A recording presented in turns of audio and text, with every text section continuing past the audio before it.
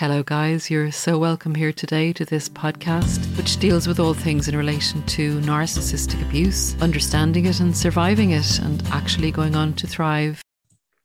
Okay. Hello and welcome to the Saving Grace podcast. On this, my first ever episode, I really couldn't think of anyone better to join me today than a lady who has inspired me so much in recent times. She really has been my saving grace on days when I needed her to breathe wisdom and guidance into my soul. I came across Paula Darcy's YouTube channel, Narc, on my continuous search for answers, and every single video Paula recorded spoke to me. It was like finding my guardian angel. She would often be playing in my ears as I fell asleep at night or accompanying me on my work commute each morning, because everything she said I had experienced and could identify with on a deep level. Paula's YouTube channel is relatively new, but already has thousands of views and followers, which is an indication of just how many people are impacted by having a narcissistic person in their lives. And I know her channel will continue to go from strength to strength, as it is just such a beacon of light and hope for so many.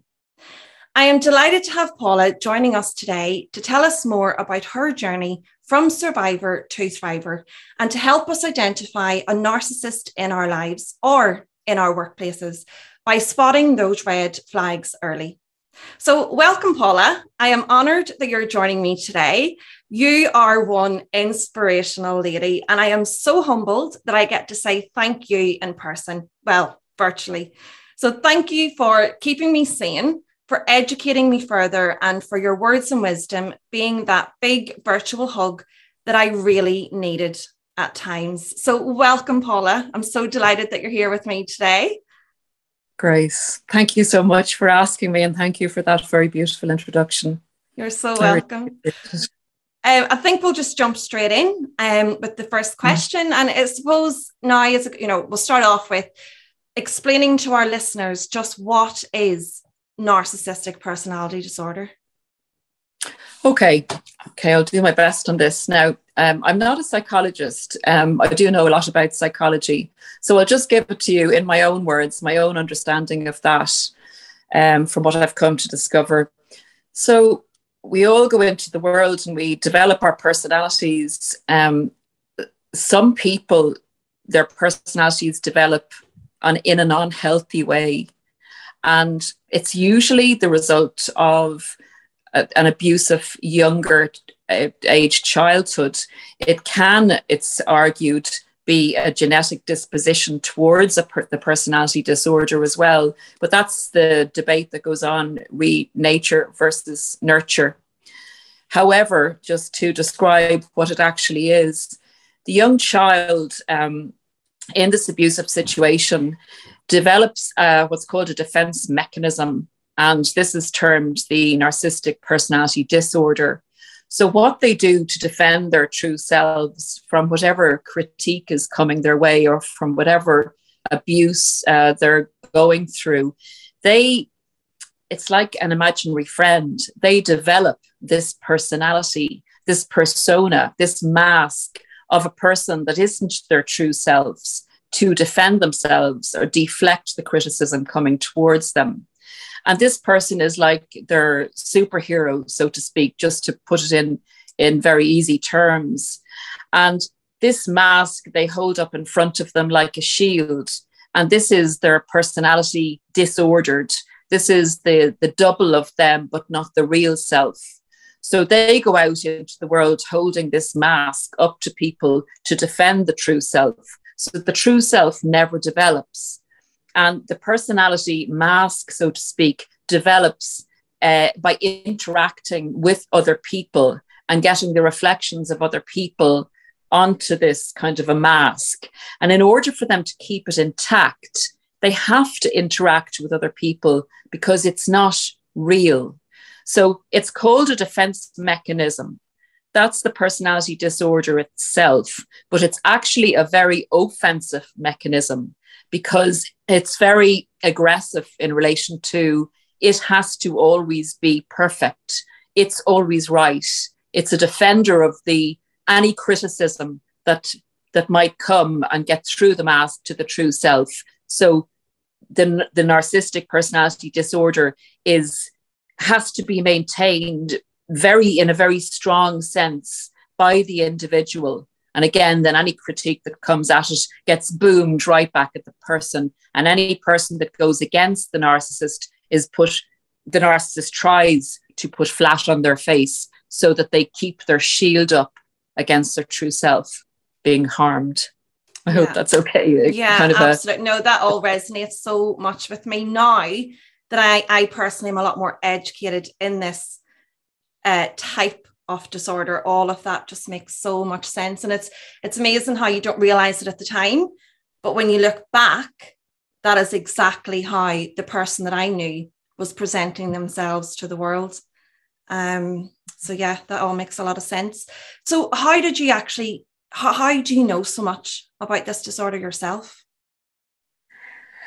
Okay. I was always interested in psychology and very interested in people. I mean, anytime I'd go out or whatever, they used to say to me, oh, close the clinic, Paula, because I'd be, oh, why do you do that? And, do you think it's because of this? So that's as a starter. So I had a hunger for psychology. So I had an instant about, 10 or 15 years ago. Empaths often attract narcissists, as we know. Absolutely. So we may, have come across a few of this personality type in our life, and we may also have had some narcissism in our childhood, a narcissistic individual or a parent or family member. But I remember having a very, very traumatic and difficult relationship. Now, I did before that have a normal one. So I had a contrast, which is good. Some people, unfortunately, at an early stage will meet a narcissist quite early on, and then they've nothing to measure it against. But so I had a very, very bad and traumatic time, and I went for some counselling. Now, I still didn't know about narcissism, but I was able to escape that relationship. Then years later, again, I kind of shut down to relationships for, about 10 or 12 years. And I just got on with bringing my children up and the things we have to do in life and work. Yeah. And I came across another individual, and that relationship ended very obscurely. And at that stage, I did what we all do, Googled, what's this all about? Like, why, this isn't normal, etc. So at that stage, I came across Sam Vaknin, I think is the name, is the way you say his name. Okay. And I was fascinated, and I looked at so many of his videos, and he's an amazing person.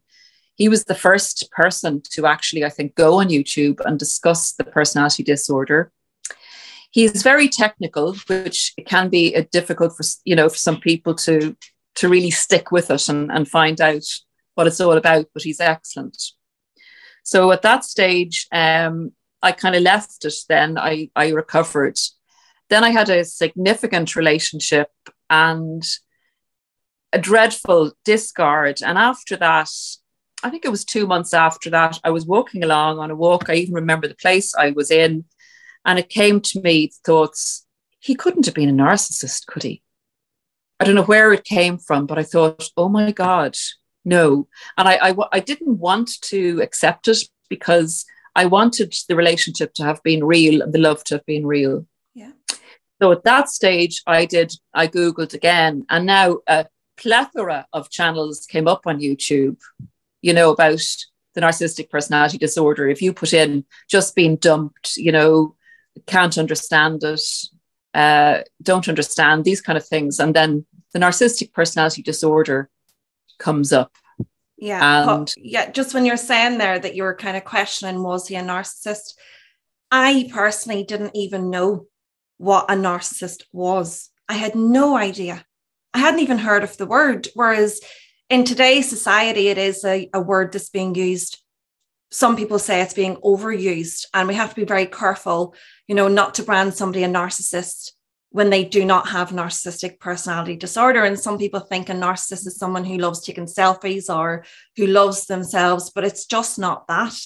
It's so much deeper than that. And I think it's really important for people to understand really what narcissism is. So when I went searching and I went Googling different, what does this behavior mean? You know, and then narcissism started to come into my world and into what I started to research. And then pennies just started to drop. But up until that point, I didn't even know what a narcissist was. I was very, very uneducated in that area. And I suppose that's where my passion for the awareness of it comes now, that it's really important that we understand this disorder, because there are things to look out for. And you spoke earlier, you just mentioned there the word discard. Now, a lot of our listeners may not have even heard of that word discard. I'm very aware of discard and how it happens. So would you mind speaking through maybe, I guess, the traits of a narcissistic relationship from beginning to end? Because I'm sure we both have experienced exactly the same thing. So how a narcissistic relationship will begin and how they will end. Okay, so the narcissistic personality disorder is on different levels. There's different types of people within that, you know, that have this disorder, but there is a diagnosed and recognized pattern for how they run their interpersonal relationships. So I would concentrate mainly on the intimate relationship, where it's kind of easier to see the personality disorder because you've been experienced, you know, you have the experience with one person on a one-to-one basis. And so it's often where they show the disorder more because friends don't need time to time.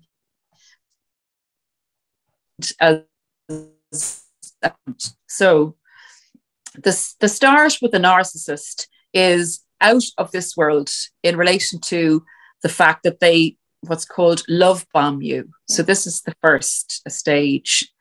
And this narcissistic person will give you the most attention, the most intense validation of yourself, the most praise of you.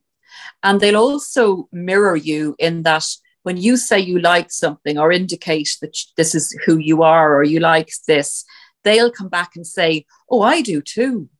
And they want you to believe that they are your soulmate and that you have met the one and the person that you were destined to meet.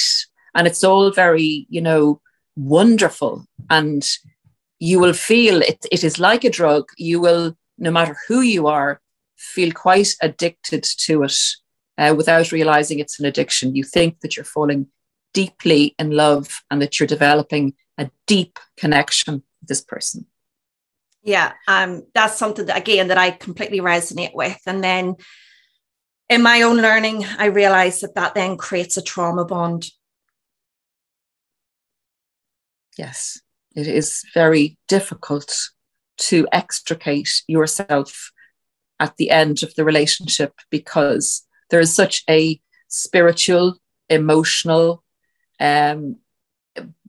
physical, in every way, sexual bond that the narcissist really works on gluing you to them, attaching you to them in that phase.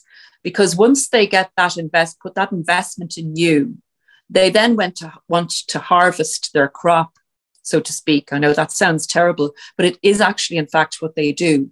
So they want you to attach to them, but they don't attach to you. So they are able then to logically and coldly manipulate you once they have you hooked in. Yeah. That's the love bomb stage. And then what happens then after the love bomb stage? Once you are absolutely hooked in, and they know that they have you hooked, what will then happen? Okay, then it's the middle stage. But just before the middle stage starts, the narcissist will test your hooking, so to speak. So they'll give you little mini tests to see how into them basically you are, see how attached you are. And, it can be like fantastic, say, for the first 4 to 6 months or whatever. And then all of a sudden, they'll say maybe disappear, or they'll triangulate you with somebody else just to see how much you chase them, how much you're attached to them, how much they mean to you. And after those little tests, and if you, come up, what's wrong? I love you, go after them basically and assure them that you are hooked to them, they'll start to devalue you in an awful number of ways, because by devaluing you, they're kind of carrot dangling to you to say, well, I know that you love me and you want this to continue. So if you want this to continue, you have to be a good boy or girl and do what I want you to do. And you're so invested in the love of your life, the most brilliant relationship. And they've also future faked with you and said, we'll get married, we'll have children, we'll have a business together. Our life is going to be amazing. And you are, invested in it because it has been amazing. So they have a power and control over you at that stage. And you will find yourself submerging your own personality when they start to critique you in order to maintain the relationship and kind of chase the relationship and do all the work you think you have to do to put in to keep the relationship going. But they will be devaluing you as a manipulation to get you to do what they want. And that is the devaluation phase. And the thing about the devaluation as well is that it can be so subtle that it's not, overtly obvious. It's so subtle, and it's over time, and you become more broken as time goes on, until, I guess, in my experience, I was so low and so broken, I couldn't understand how I'd let myself get to the place that I ended up in. It was very, very different to the person I've always been. And it really was a horrible time. But you said there about triangulation, and I've come to be aware that triangulation is a pattern. It is something that will continually happen. Do you want to explain just to listeners a little bit about what triangulation is? Because it's extremely harmful. I find that part so difficult. I think triangulation is excruciating. I'd have to say personally, I had never heard the word triangulation. I didn't know it was a manipulation technique. And I only found out about it through YouTube and listening to education about narcissistic personality disorder. So triangulation is when you're in a relationship, say with this person or there's two people, and this narcissist will pitch you against somebody else in a competitive way. You don't realize that this is what they're doing. So just as a day-to-day thing, and subtle is as it goes. So it is very hard to realize that you're being abused at the time, as you said, Grace. So they may bring up their ex in conversation gradually. And in the past, they may have, say, really given out about their ex and said their ex is crazy and they don't want anything to do with them, and list a huge amount of critique against that person. And then they'll subtly change that. They'll subtly drop in, but she wasn't so bad, because she did actually do this quite well. And it might be something you're doing at the moment. And they'll compare you and this other person. And unfortunately as well, they may actually be communicating with this other person and bring it into your lives, bring this person into your intimate relationship, and you'll feel that you're in a kind of a threesome, and you're working harder for the narcissist to say, well, you're the important person to me, because they're deflecting over to the other person and praising them, and in praising them they're kind of knocking you.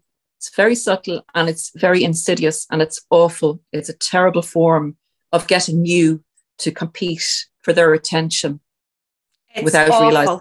It is awful. It brings back so many feelings of how I felt when it did happen to me, to pitch people off. And then I guess as a result of the triangulation, I personally lost my confidence. I was constantly comparing myself to the new supply. Why was I not good enough? Why don't I have this? Is it because I'm not this? Is it because I'm not that? My self-esteem was in my ankles. At that point, I lost a serious amount of weight, an unhealthy amount of weight, because my mind just wasn't right. And I really, really did lose myself, and I had no reason to, but inside I just didn't feel good enough, because I didn't know what triangulation was. It had never happened to me before. So if he's coming out of the relationship with me and very, very quickly into a relationship with somebody else and continues that pattern, that is something that I just couldn't wrap my head around. And I've come to realize as well that the triangulation was happening before the end of your relationship, before your final discard. The new supply was already up and running. The new supply was already hooked. So it's very easy to have something there to jump straight into and to start the cycle all over again.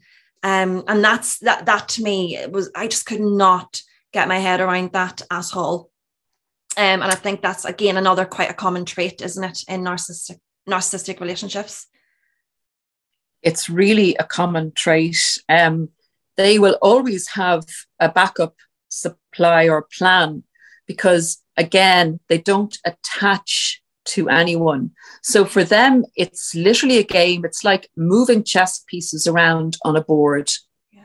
They'll go to the old supply or they'll go to the new supply. Sorry, I know we call people supplies because they supply the narcissist with what they need. So it's just a term we use in our community. For your listeners that don't understand it, it's people. It's their new intimate partner, their old intimate partner, or they'll be cultivating new intimate partners. They can even be on dating sites. They can be flirting when they go out with people. They connect. They just, because they don't honor a person as a person, they see people as objects, that they have no problem jumping from one person to another. And it's a real sign of a narcissist if someone can just move on really quickly with somebody else. So it's a diagnostic tool you can use, but it's very, very damaging and very upsetting for the person that has been with them, in a relationship.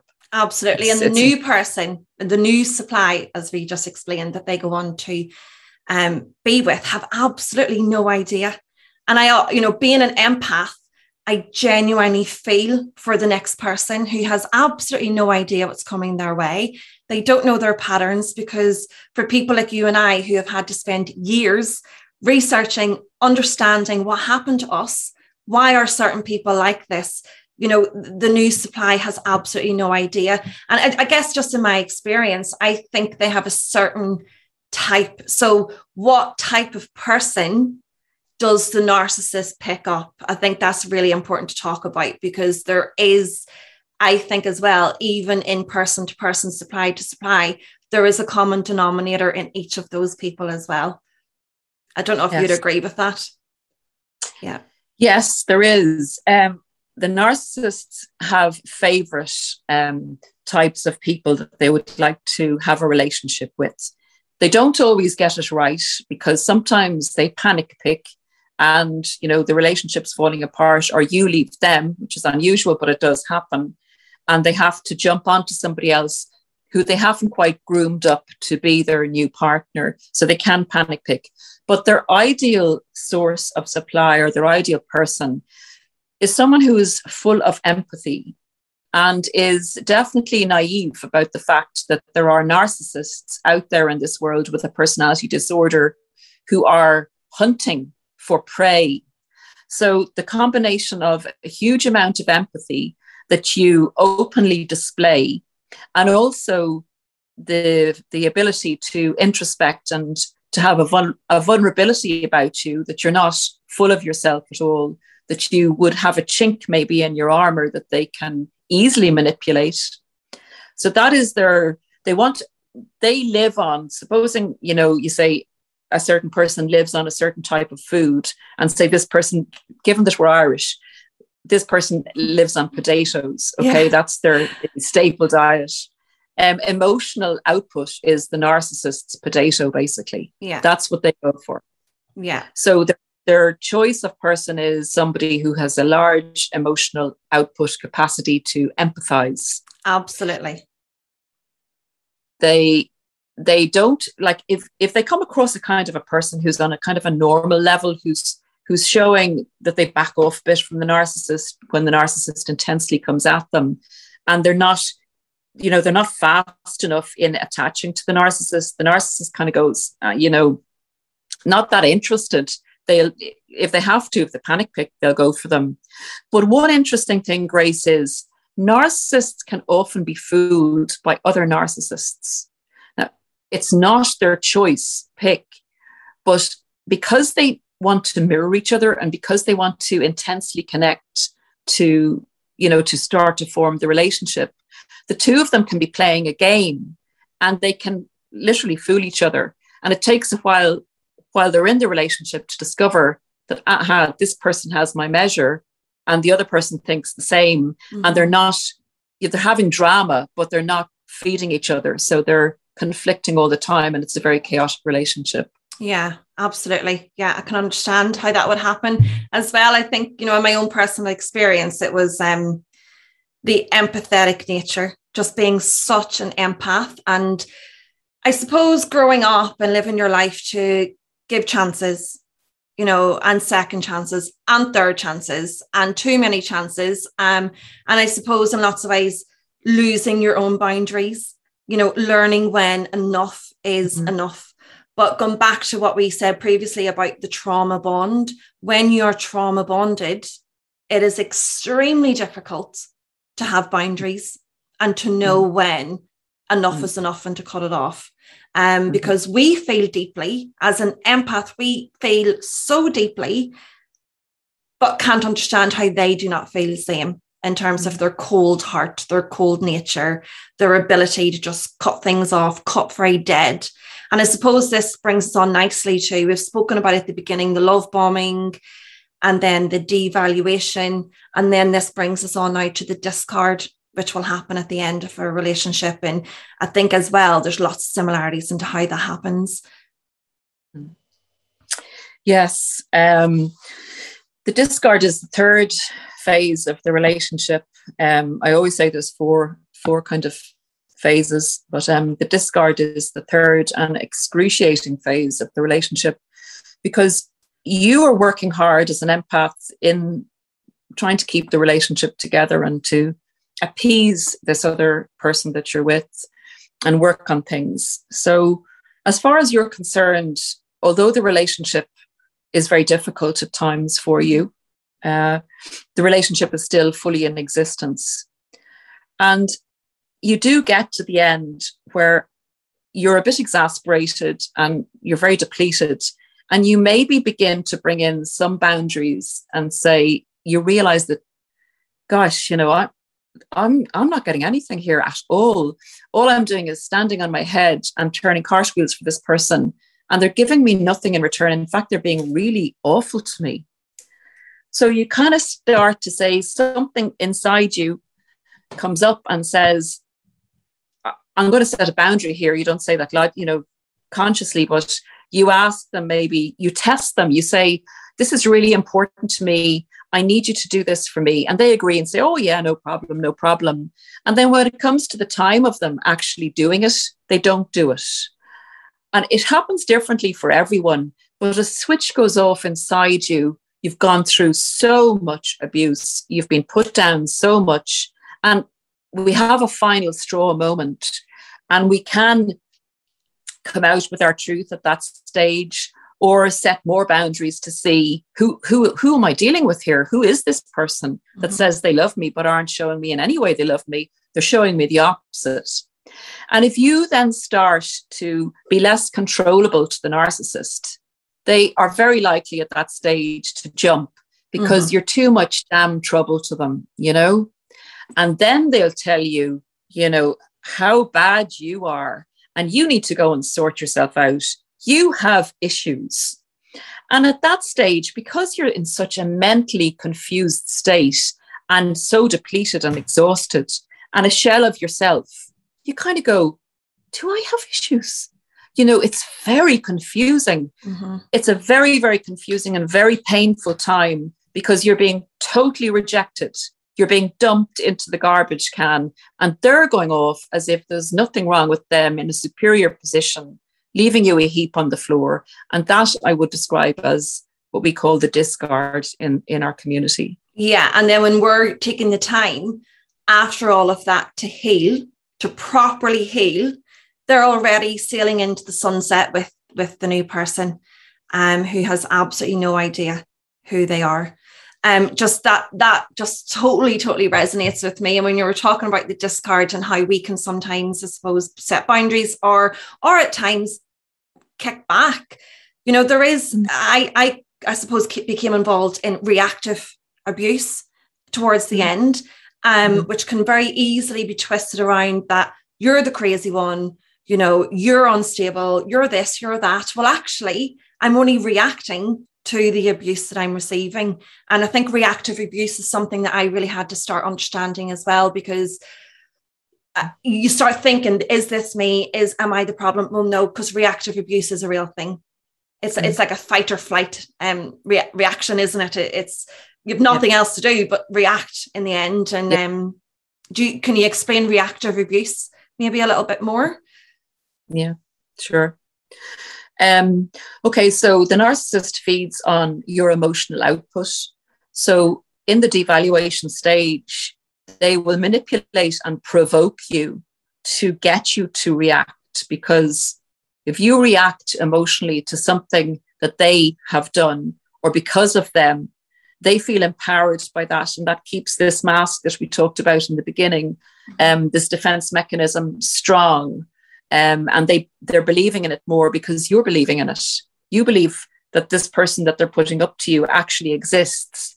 But in fact, it's just a caricature. And in behind that caricature is a 2-year-old child cowering down and holding this up. So the more you react to what they do, the stronger this narcissistic defense mechanism mask becomes. So reactive abuse in itself is they push you to the brink. They manipulate you every which way until you feel that you're actually going crazy. And some part of you that still remains, your essence, will react to that in a kind of a struggle to survive.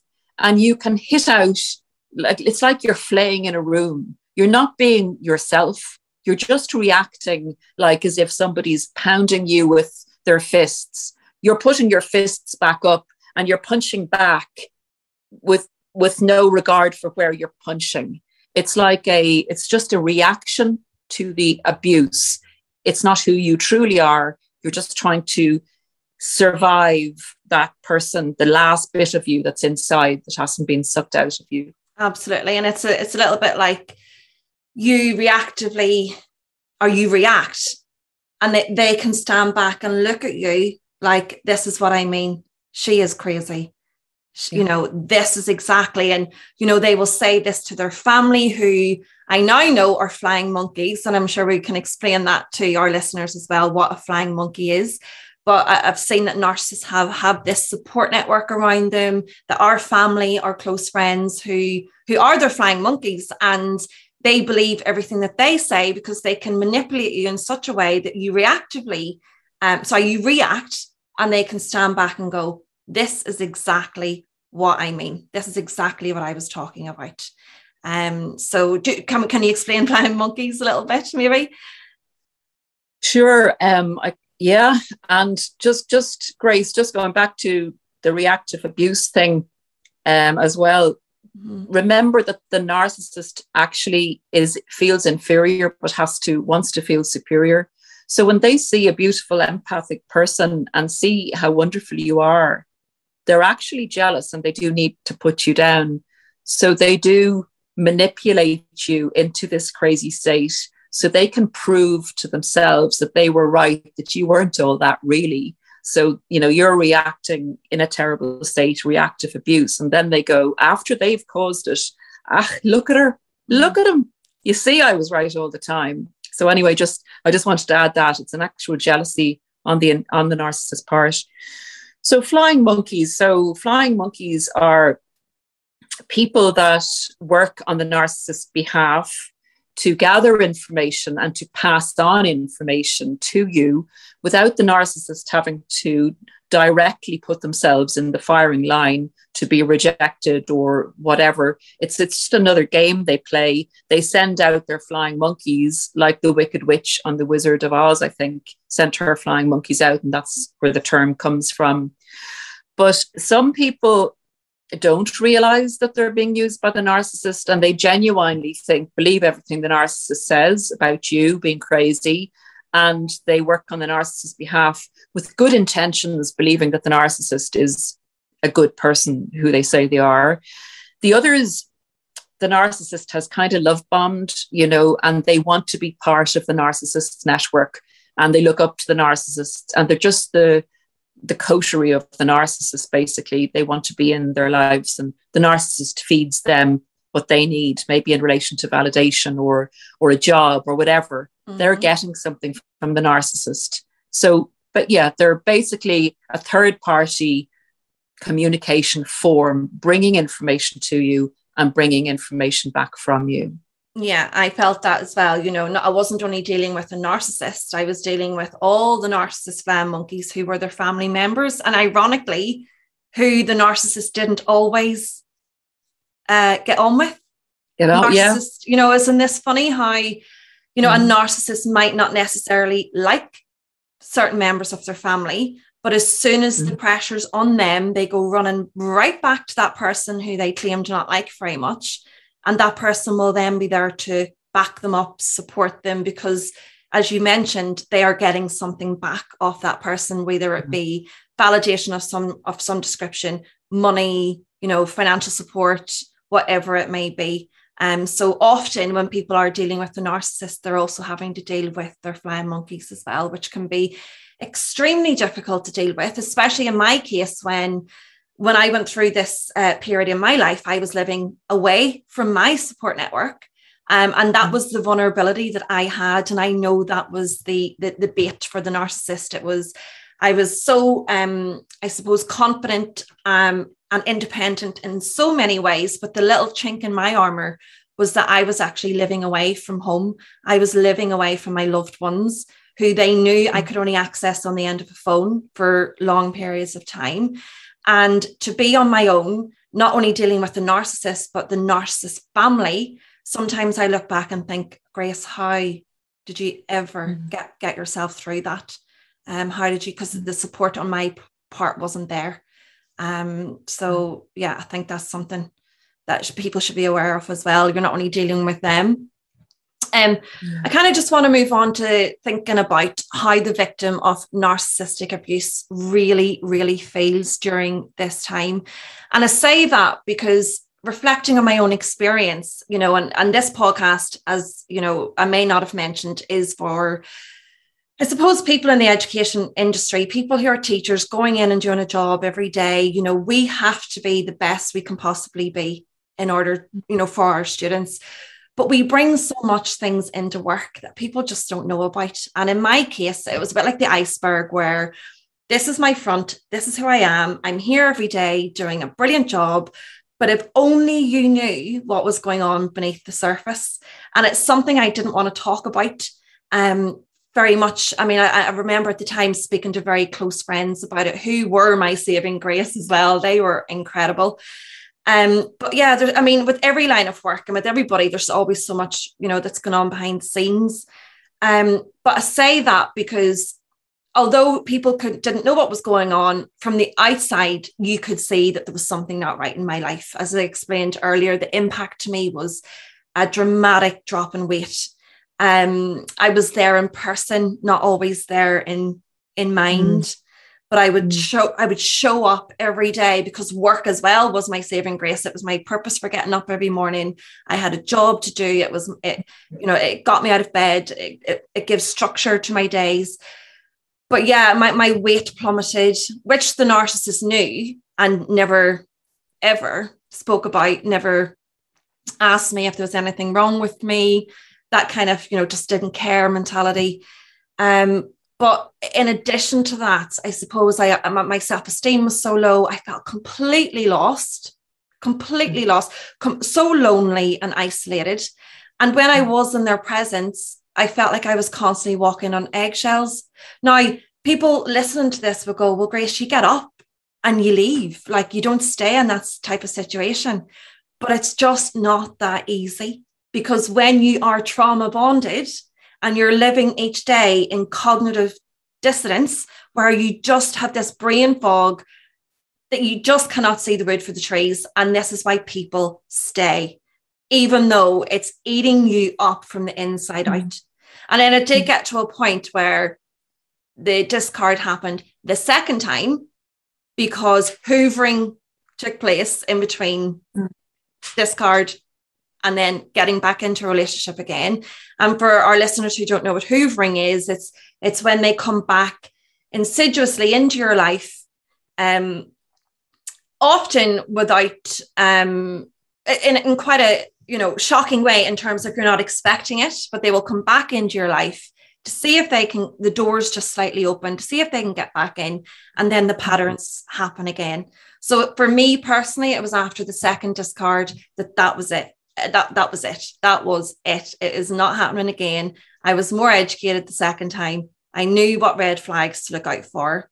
But, it's the impact that these people can have on your mind, on your body, and literally from the core of who you are, and change who you are literally from the inside out. And this experience is what got me really, really interested in mental health and well-being in the workplace.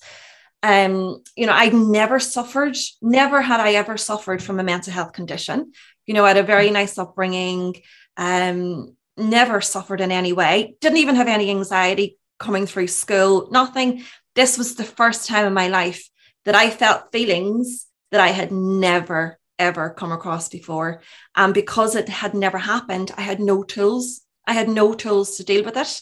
So my massive passion now is to support staff and students with getting as many tools in their toolbox as they can, not just to deal with people of narcissistic personalities, but any, I suppose, hurdle that comes into their life, because I just didn't have anything.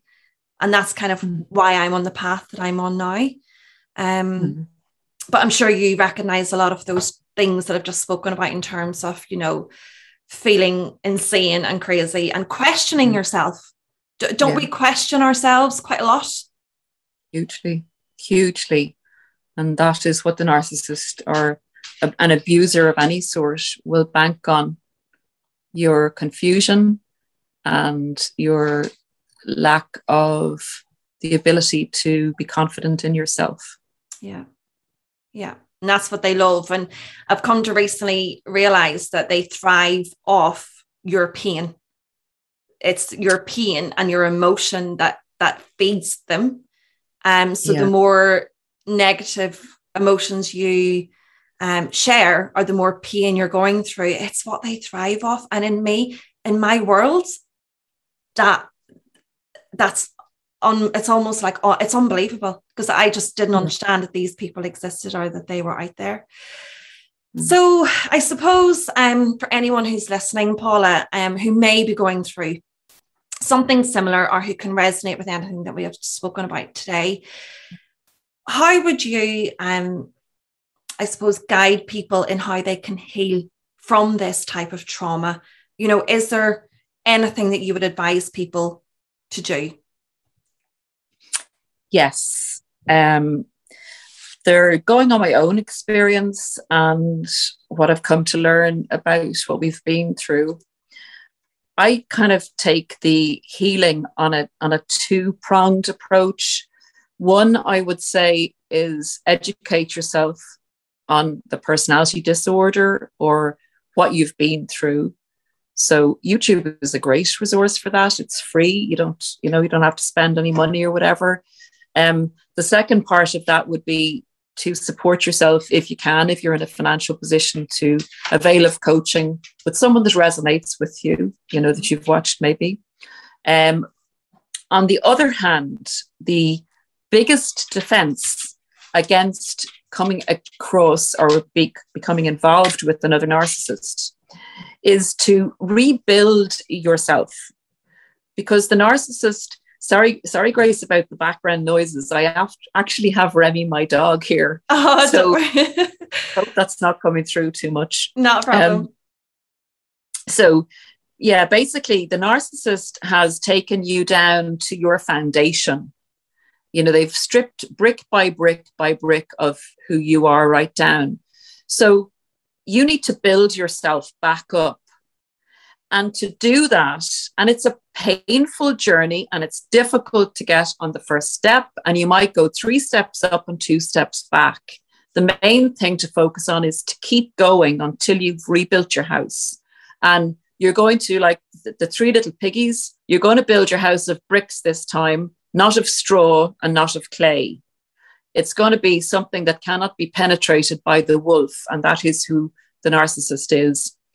So working on yourself, it sounds cliched, but it is vital for you to rebuild yourself stronger and better than before. So there's a few elements to that. There's self-care, there's exercise, there's believing that you're good enough to spoil yourself, like to put effort into yourself. Whereas before, like for years, maybe you were looking after the narcissist. They were the important person. So long as they were okay, you know, you forgot about yourself. You maybe even didn't look after yourself, didn't get your hair cut, you know, everything, money, everything was to go to them, to support them. That's how you'd become manipulated over the years. And now you have to really start to believe that you're worth it, and that who you are is worth it, and that you're not who the narcissist said you were, that you're defining yourself, and you come back into your essence. And you look at all aspects of yourself and you literally rebuild. You give to yourself instead of giving to the narcissist. You believe that you're worthy of all this attention and love that you're giving yourself. And in that way, you get a true sense eventually of who you are as a person. Your boundaries, you know, your brick walls are there. You have boundaries that you will not allow anyone to penetrate again, because them trying to penetrate your boundaries and push you back until your boundaries collapse, you see that as abuse. So someone you come across in your life should be able to say, accept a nice no from you and respect you for, say, not being able to meet them or not being able to give them money or, you know, whatever they're asking of you. Mm-hmm. They respect you enough not to keep pushing at you and dimming your light and putting you down. And yeah, the open air, spirituality, following your passion in life, just like what you're doing now. Nobody, you know, will be able to take this away from who you are now. I'm sure you'll never let that go again, you know? Never. No, never, ever. Because with all the research and education and working on myself, literally from the inside out. And I think that's really important that you said that, because, you know, here I am working on myself again from the core of who I am, yet they're off on a, you know, another journey with another person without any self-development whatsoever. And that pattern will continue and continue.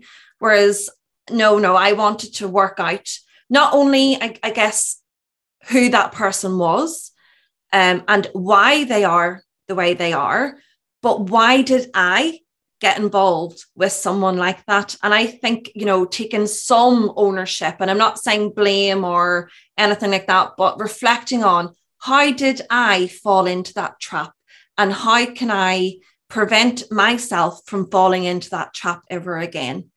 Because I think self-reflection is really important. You know, what could I do the next time just to ensure that this never ever happens again? And you know, with all the, as I said, all the education and the living through the journey and the healing, it's definitely changed me as a person. It's changed me massively. And I'm hoping it's changed me in a way that I am so much more empathetic towards others, and that, like yourself, we can use our experience to help other people. And I think that's really important of anyone who's gone through a similar situation. There is hope. There is light at the end of this tunnel. There was many times when I couldn't see it. But if we just take every day, just keep working on ourselves, learning, there is light at the end of the tunnel. And when you get to the end, you can help so many more people who are stuck in it as well. Grace, do you like yourself now? I do. I really do. And as well, you know, on the journey, I really do, Paula. You know, there's so many things about myself that, I love about myself. Yeah. And they're qualities that I've had my whole life. You know, they're qualities that I've been brought up to have. They're qualities, I guess, that I've worked on a lot. And so the next person that comes into my life, I regard them as, they'll be very lucky because of the amount of self-development I have done. But I will also be very lucky to meet my, you know, match as well. And I really look forward to the day that happens, having come out the other side of all of this. Yeah. Okay. Yeah. So, Paula, thank you so much. I think, let me just see if there's another little question. I was going to ask where listeners can go to, I suppose, for help. Is there anywhere specifically that you would signpost people to go to for help? In relation to kind of the internet resources. Yeah. Internet. Yeah. Well, go to the narcissistic community, the narcissistic awareness community on YouTube. I can tell you some of the channels that helped me when I started off, if that's any help. Perfect.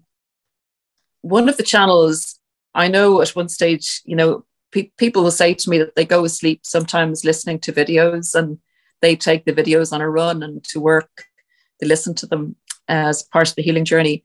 And I did too. So the person I used to take to bed with me was, I think it's ASSC Direct. It's a guy called Quinn Halliday. And he's a very calm person, and he really explains the narcissistic personality disorder very well. So he's one I would recommend. On the spiritual level, Pink Girl Teaches, another American channel. She's very good if you are into the biblical spiritual side of it. The classic, I suppose, but it's hard to listen to. It depends on where you are in your healing, is H.G. Tudor, who is a diagnosed narcissistic personality disorder and also a psychopath.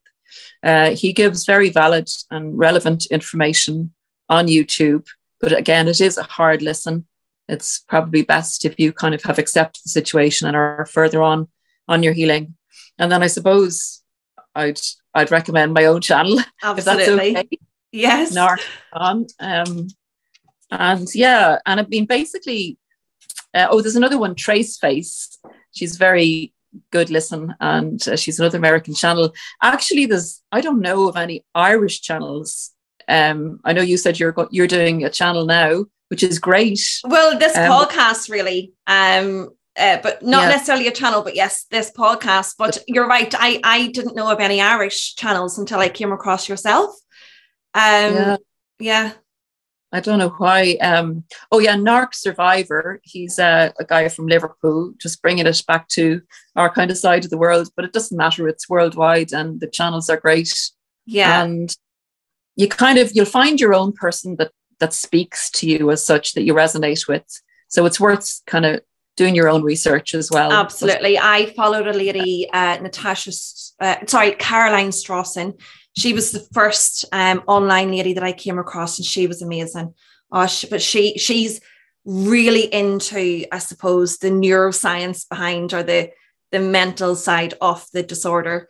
Again, lots of YouTube channels. Throughout my journey at the beginning, I went to CBT, not necessarily for narcissistic abuse, but I guess that was the very first thing that I did. Was I availed of some help of a CBT therapist, which the narcissist called and wanted to do their own therapy as well at the time.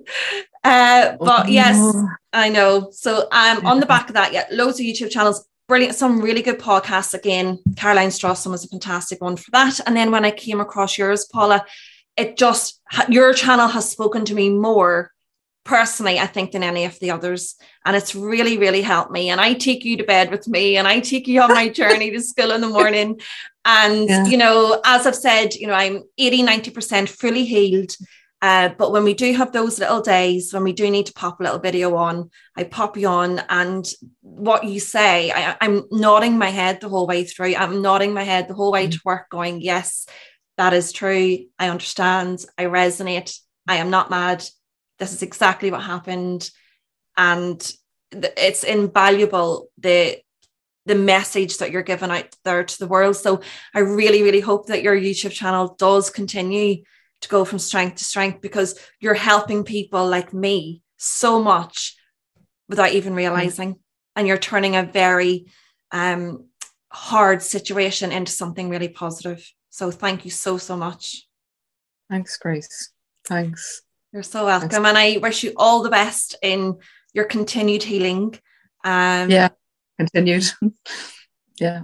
As well. And with everything that you go on to do, but I'll certainly still be an avid follower of your channel. So for everyone listening, if you'd like to then follow Paula, you can get her at Narc on her YouTube channel. And I would love you to share this episode with a friend if you think that it would help. Please share this episode on social media and head over to iTunes and leave me a 5-star review. I can't wait to join you all again soon, when I will bring to you another amazing guest on the quest to finding your saving grace in each day.